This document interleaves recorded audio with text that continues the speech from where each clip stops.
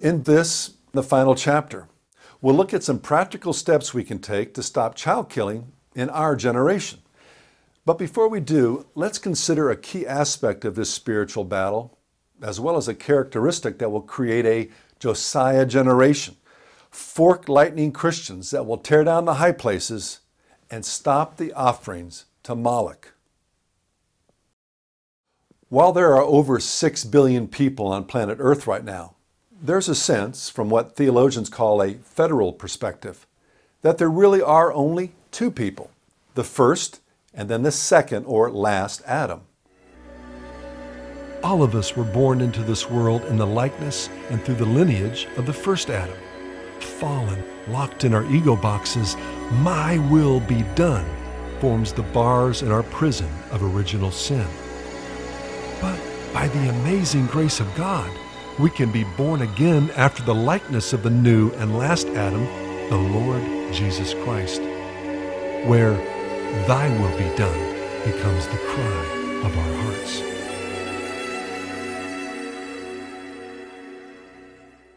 Now listen carefully. Just as there is an upward trajectory for those who are born again in the likeness of the last Adam, as we've seen, one that takes us from strong affection to the greater love where we're willing to lay down our lives for others, so there's also a downward trajectory for those who are the first Adam. Its nadir, its lowest point? Well, there's no greater selfishness than this, that someone would lay down the life of his child for his own convenience.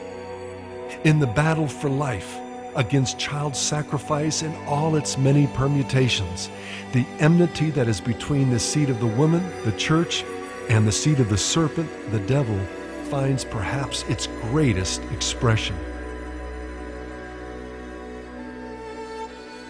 This is where heaven and hell meet. Heaven will win, but for America, it may well be when God raises up an enemy to do to us what the Romans did to Carthage. Abraham Lincoln said in his second inaugural address, "Fondly do we hope, fervently do we pray that this scourge of war may speedily pass away. But if God wills that it continue until every drop of blood drawn by the lash must be repaid by that drawn by the sword, let it be said that the judgments of the Lord are righteous and true altogether." He understood that the Civil War was God's drawn sword. And if 600,000 men died on the battlefields of the Civil War for that bloodshed, what is it going to mean to America if he deals with us for the blood of 50 million babies? The only hope for a victory that preempts that level of judgment is for a spiritual revival and national repentance like Israel experienced in Josiah's reign. And while these great gifts are for the sovereign Lord to give, there is no question that we have a responsibility to prepare the way of the Lord.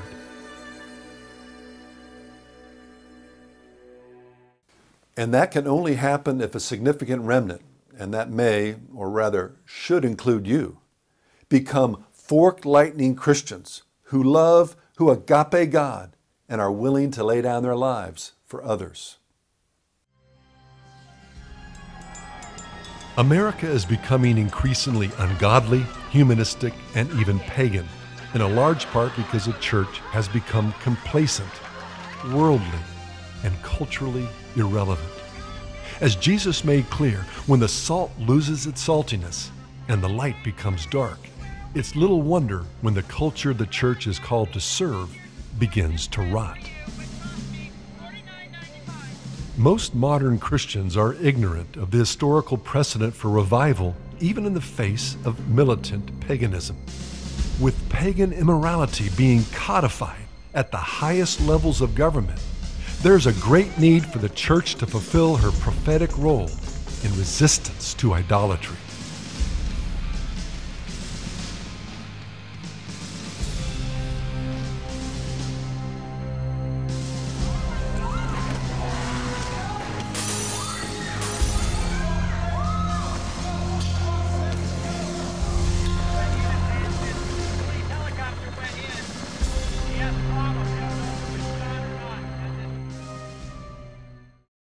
Is it still possible for God's people to turn the tide towards righteousness? So that we don't succumb to defeatism, let's consider the dark days Israel experienced when she was in bondage to slavery in Egypt. In that day, thousands of baby boys were slaughtered by Pharaoh in an attempt to stamp out the prophetic deliverer who was about to come on the scene. Although Satan tried to do away with Moses, his life was spared and he grew to be a man within the Pharaoh's own courts. Later, Moses delivered Israel out of bondage. In Elijah's day, the prophets of Baal sacrificed thousands of the firstborn on altars in defiance of God's law. Yet Elijah slew the prophets of Baal, and God later raised up a company of 7,000 young men who defeated King Ahab and Queen Jezebel. Then, just before Jesus was born, the wicked King Herod learned through the Magi that another king was about to be born in Bethlehem. A great slaughter of innocent babies ensued, yet the baby Jesus' life was spared, and he grew to be the one that would deliver the entire cosmos from the bondage of sin and Satan. Often throughout redemptive history, a sense of great darkness, sometimes punctuated with the massacre of innocents, is the very womb from which God brings forth a deliverer and a great deliverance. Could history be repeating itself? Although the hour is dark for America and over 50 million children have been slaughtered, there may yet be a prophetic generation from among the survivors who will go forth in the spirit and power of Elijah to confront wickedness, stop the massacre of innocents, and see our nation turn back to God. What you want me to do, walk with me, talk with me. If that generation does come on the scene, here is what it must do. 1. Repent of all compromise.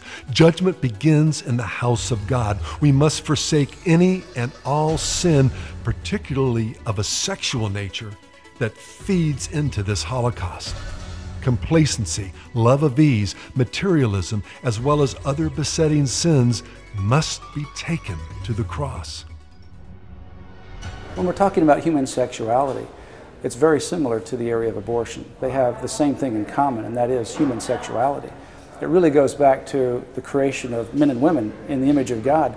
God created them to be able to have human sexuality, to not only procreate other individuals in the image of God, but to be able to train those young girls and boys in an environment to understand God and to be good citizens. When you ultimately take sex outside of that incubator, where it is designed to produce good, the next generation, to produce stability and unity, it produces exactly the opposite. It produces death, destruction. 1 Corinthians chapter 6 says that there's one sin that's different than anything else, and that's the sin of sexual immorality. Everything else is outside the body, the scriptures say, but sexuality, a sin like that, is against your own body. It damages you in a very unique and different way than any other sin. Number 2, turn and do good. As the Lord leads, support with both your time and finances ministries of mercy that serve as an antidote to abortion and the needs and worldviews that feed into it. That can be anything from supporting an orphanage, an orphan, or the chronically poor. Abortion, after all, is deemed necessary to alleviate the problem of poverty or so-called unwanted children. To helping a crisis pregnancy center or an NGO that is defending life or abstinence-based sex education, etc. There are all manner of ways you can obey God and His clear and oft-repeated commands to seek justice, love mercy, correct oppression, bring justice to the fatherless, and plead the widow's cause. But as those of us in sidewalk and street ministry know, there's literally thousands of post-abortive mothers and fathers out there too. And they don't hear, you want to sign a pro-life petition. What they hear is, you murdering worthless piece of garbage. That's what they hear you say, because they believe the devil's lies. And the devil's 3 biggest lies are this: that isn't sin. Go ahead and sin, it won't hurt you. And then, now that you've sinned, you can never be forgiven. You're worthless. You are so bad. Don't even think of going to God. You're just, forget it. You're bad. You're awful. Look what you've done. And so these moms will beat themselves up. And the devil beats them up. And they're in slavery and bondage. And some of them are in our churches, aren't they? Praying that the issue's not dealt with. Yeah, I love Jesus and I'm saved, and you know what? You've got the best news they've ever heard in their lives. Full confession, full repentance brings full forgiveness and full deliverance through the shed blood of Christ. Bring them to Calvary, bring them to the cross, bring them to confess their sins to Christ and watch Jesus do a great job at them. Allow me to mention something here that I trust you won't take in a wrong way. Some of us, including myself, did the wrong thing with our unwanted child. If we've truly repented, God has forgiven us. But the simple fact is, we saved ourselves a lot of money by having one less child to raise. Please pray about giving some of that money or your time to support someone who may be struggling financially because they chose the right thing, or in some other way overcome the evil you did with good. I had an abortion when I was 17 years old. I was a professing Christian at the time and believed that it was okay with God. I had created a false idea of Him, and I created a God made in my own image in my mind. And that got me through the abortion. And 2 years later, though I had really reached the end of myself, and I was met by a few women who invited me to their church and Bible study, and I started going with them, and they showed me scripture about sin and being separated from God based upon the life that I was living. And that's at the point that God really convicted me that I was not with Him, and that I had murdered an actual person, my own flesh and blood. And at that point, I didn't want anything more to do with my sin and how I'd been living. And so I gave my life to Christ. And from there, He really has enabled me to use for good what was intended for evil. And that was how I felt once I had been convicted by my abortion. I met a woman, she was in about her mid-30s, and she was sitting in her car, and I went up to the car to talk with her, and I shared with her what was happening with her baby gestationally, and the humanity of this child, and that God forbids the shedding of innocent blood. I offered my help to her to walk her through her pregnancy and help her by the grace of God, and she accepted that offer of friendship. Her son was born in December, and she gave me the privilege of being able to name him. And so I chose to name him Emmanuel, because God definitely is truly with this little boy. This isn't something you have to do. It's something you get to do. That your joy and perhaps your healing may be made full. Number 3, commit yourself to the battle for life with the zeal, resolve, and understanding commensurate with the challenge before us. We must see abortion for what it is, the murder of children, and then live our lives accordingly. How would you have acted if you lived down the road from Auschwitz and saw the trains loaded with people being taken to the ovens? Would you have stood with William Wilberforce and his co-conspirators in their long sacrificial battle to stop slavery in the British Empire?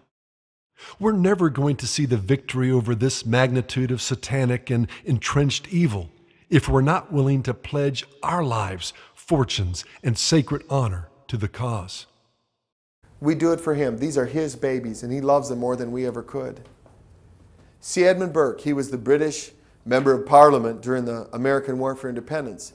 He was the one that led the charge saying, just let the colonies go and let's trade with them and make money. We don't need to be fighting them. He's the guy that made this statement famous. All that is necessary for evil to triumph is for good men to do nothing. But he made a better statement that I really like. No one makes a greater mistake than he who did nothing because he could only do a little. Number 4, pray. There's no one targeting false ideologies with massive fasting and prayer. I was rocked by the message, and I realized that behind every false ideology are spiritual powers, and they have to be addressed through the Ephesians mandate. And therefore, fasting and prayer really is significant in terms of standing and resisting the principalities and powers that are coming through the shedding of innocent blood. Number 5, proclaim, evangelize, and disciple. The prime directive the Lord left us with was to disciple nations, teaching them to observe His commands. We must do this. Listen, a lie carries within it the seeds of its own destruction, truth, its own victory. Even with the occult revivals, the sexual revolution, the propaganda from the media, and Planned Parenthood, all this and much, much more, most Americans remain sympathetic to the pro-life cause. By simply proclaiming, defending, and living out the truth, we can and will see the lie exposed and ultimately destroyed. But there are a few things that need to be emphasized here. As in everything, Jesus is our model for personal and cultural transformation. We need to use wisdom and an assortment of apologetical techniques that can range from asking questions and really listening to strong prophetic challenges. We must also, like Jesus, strive to minister from a place of love, humility, or brokenness, and servanthood, ever keeping in mind that the kingdom comes first from within hearts and then spreads from the bottom up, and not from the top down. We must ever be on guard against the deception of healing the wounds of sin only a little, saying, "Peace, peace," when there's no peace. It's all too easy to fall into the trap of thinking you're sufficiently pro-life because you vote or talk that way or have a pro-life license plate or observe Sanctity of Life Sunday in your church. But child killing is the greatest moral evil of our time, and ending it demands a level of awareness, rhetoric, and action commensurate with that evil. It can't be just another issue that we lump along with, and tragically far too often beneath, AIDS in Africa, poverty, slavery, pornography, the attack on traditional marriage, or the environment, as vital as all those issues are. Someone asked me once, what do you want to be known for? Why you do what you do? Speaker of the House asked me one time, he says, there's a lot of issues you could be involved in. There's education, housing, all these medical care. I said, those are all great issues, and I care about many issues, but life is a prerequisite to every single one of them. What good is a free scholarship if you're dead, or the best health care in the world if you're not around to enjoy it? Life is a prerequisite. I believe that what we're going to see with all my heart, even in light of all we're seeing right now, even the Supreme Court vacancies, I believe still to this day that we will see the end of the killing in America. It will happen because we're not going to stop until it does. God will never stop abortion in America, at least not without catastrophic judgment, until enough of us pray and act like it is what it is. Murder, infanticide, the sacrifice of children in our own backyards. Always remember that as Christians, we're laboring to save lives and souls.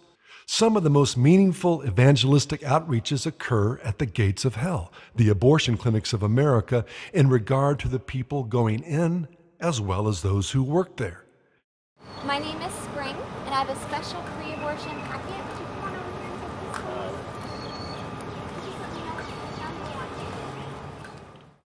Really, it's, God calls us to love Him with all our heart, mind, soul, and strength, and first and foremost, and then to love our neighbor as we love ourselves.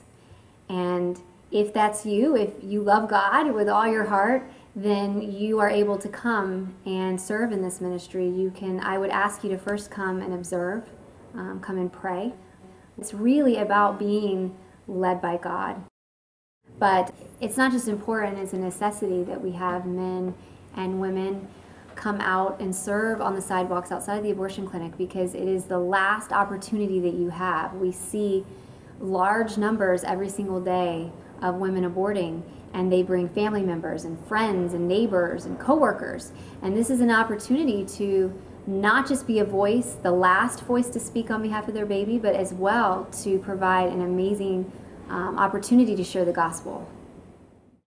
Well, just this morning, we showed up at the gates of hell, an abortion mill here in Orlando, Florida, and we gave them heaven, and 2 precious babies were saved. And we had the privilege, I had the privilege of going and having breakfast with one couple who chose life and then chose Jesus.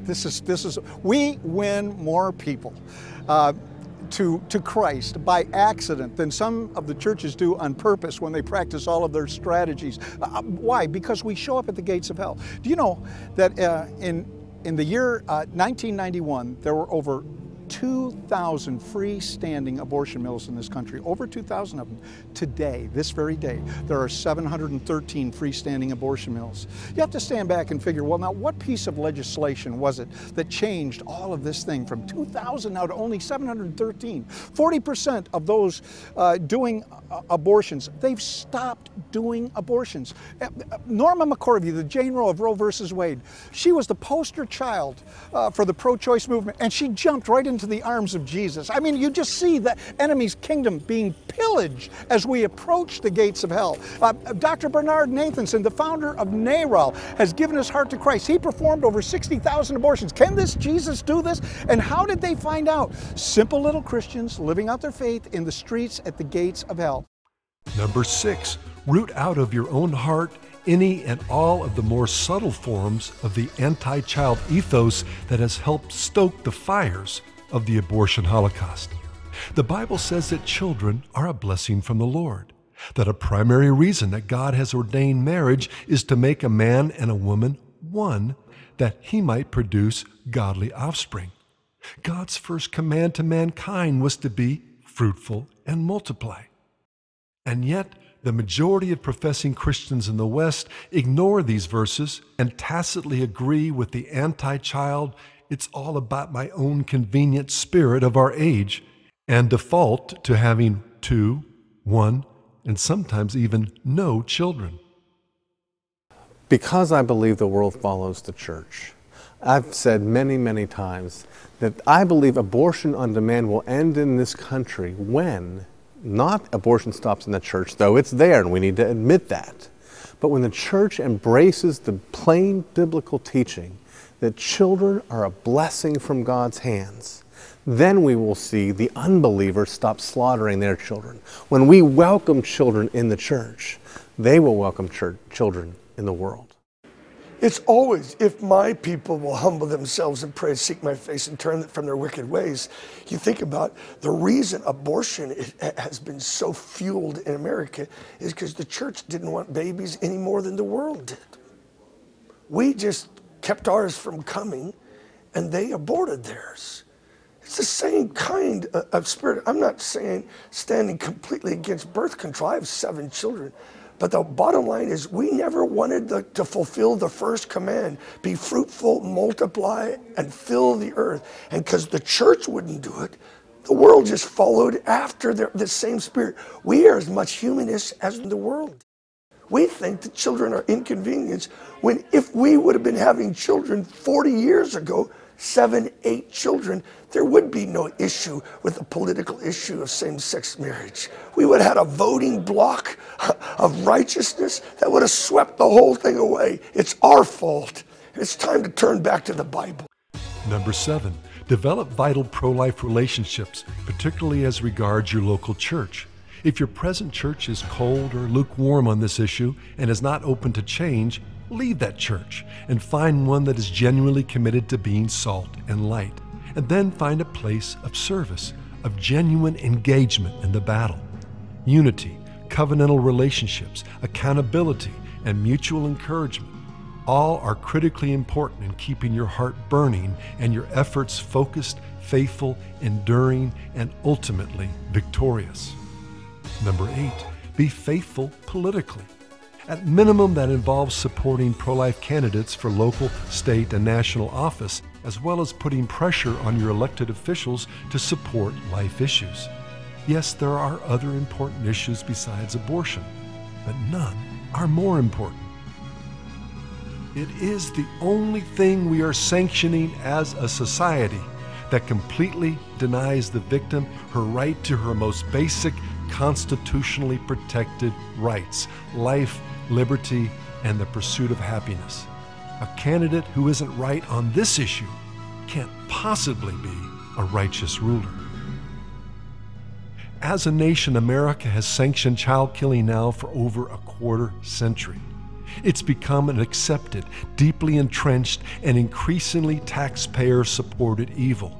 Stopping it may seem to some an impossible dream. Well, it's not the first time the God of the impossible has thrust his people into impossible situations. Consider Moses as he told Pharaoh to let God's people go, or later stood before the Red Sea with Egypt's army in hot pursuit.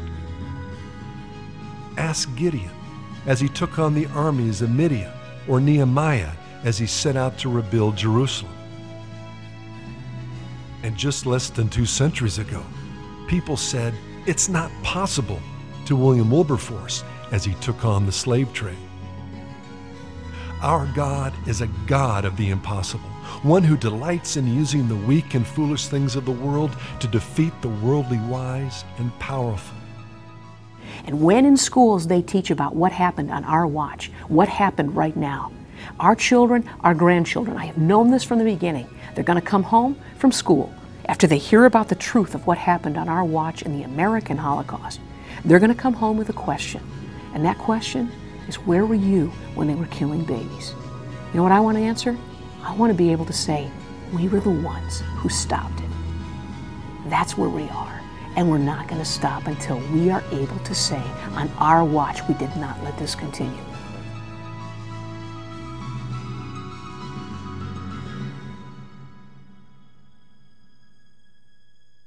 There can be no doubt that should a remnant, a Gideon company if you will, arise and obey God in regard to the truths we've explored in this presentation, God will once again hear from heaven, forgive our sins, and heal our land.